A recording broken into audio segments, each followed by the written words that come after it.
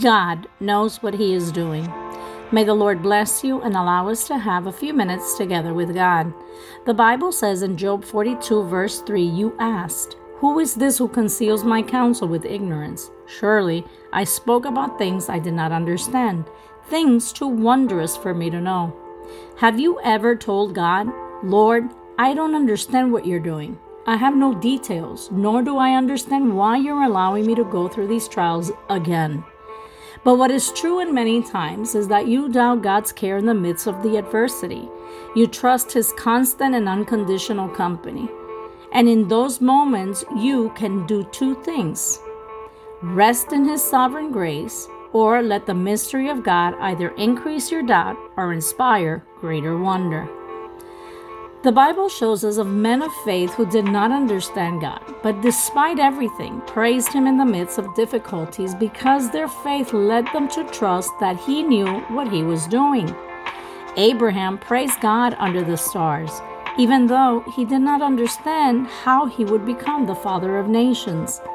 David praised God in the desert, even though he did not understand why he was running for his life instead of sitting on the throne. The Israelites praised God with a mighty shout, despite not understanding how the walls of Jericho would fall without a battle.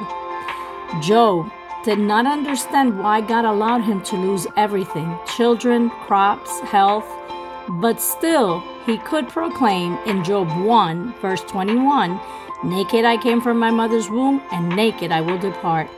The Lord gave, and the Lord has taken away. May the name of the Lord be praised."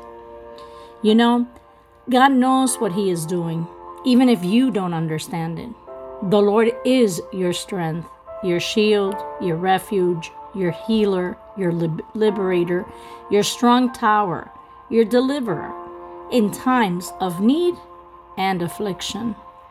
God knows what He is doing. Let Him work in your adversity, in your need, in your illness, in that diagnosis, when you have been passed over for someone else, or an unexpected news. He will act according to His will, and at this right moment, He will work in your favor. Then you can praise His name, because what you know about Him is much more important than what you don't know about Him. In the end, there is a certain truth. God knows what He is doing, for His plans and promises for you are marvelous. I'd like to leave you with a promise found in Jeremiah 29:11.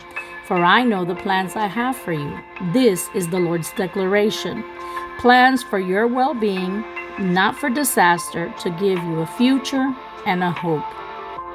Have a blessed day, and remember, when God changes your plans or removes something from your life, do not lose faith or become impatient.